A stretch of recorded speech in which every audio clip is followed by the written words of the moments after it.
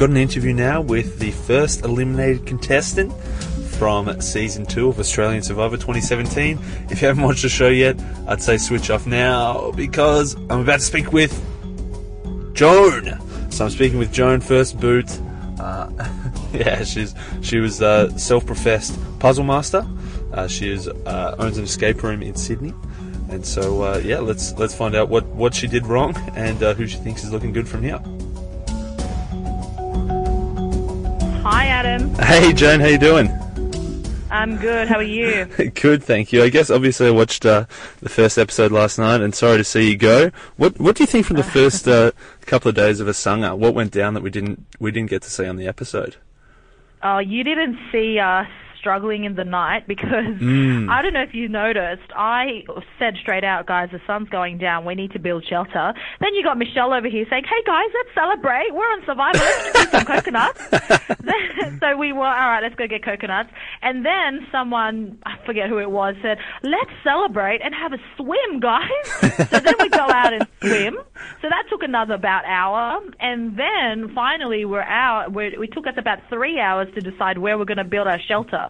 So it was a good long process. By the time we had anything up, it was barely any sticks, wood, or palm fronds. We did what we could before the sun went down. We were not happy sleeping on wet sand. Yeah, nice, because we saw the other tribe struggling on night one, but we didn't get to see you guys. But it seems like night two was a bit better. You got a fair bit of sleep.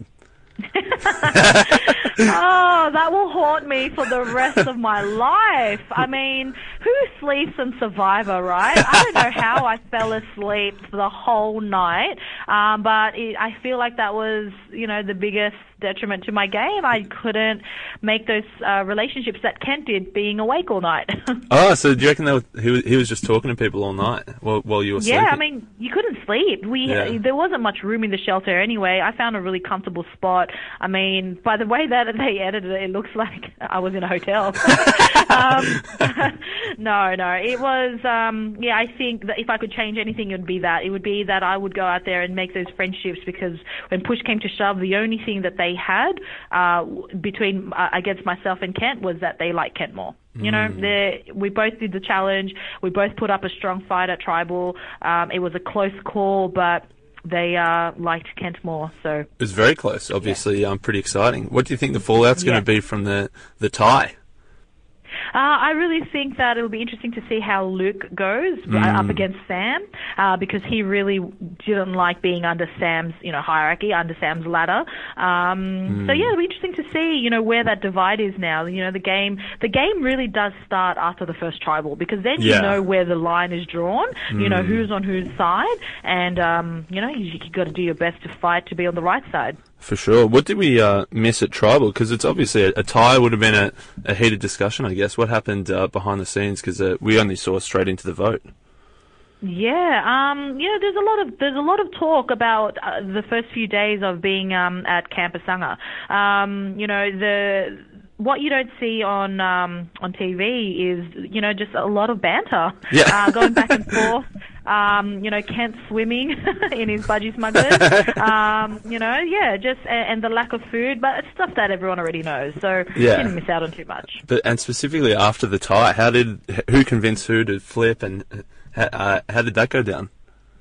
Luke was really fighting to keep me, but at the end of the day, two people had to flip over because they didn't want to draw the rocks. Yeah, so, for sure. I guess they got a 1 in 10.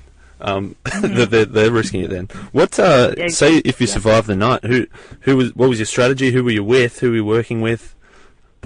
Oh, I would have stayed with Luke, absolutely. Yep. I thought Sarah was on my side, so I was going to say Luke and Sarah, but I never would have known if I had stayed. You mentioned Sarah.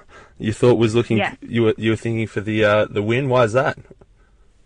Oh, she lied straight to my face, and I couldn't even tell. I really thought she was with me.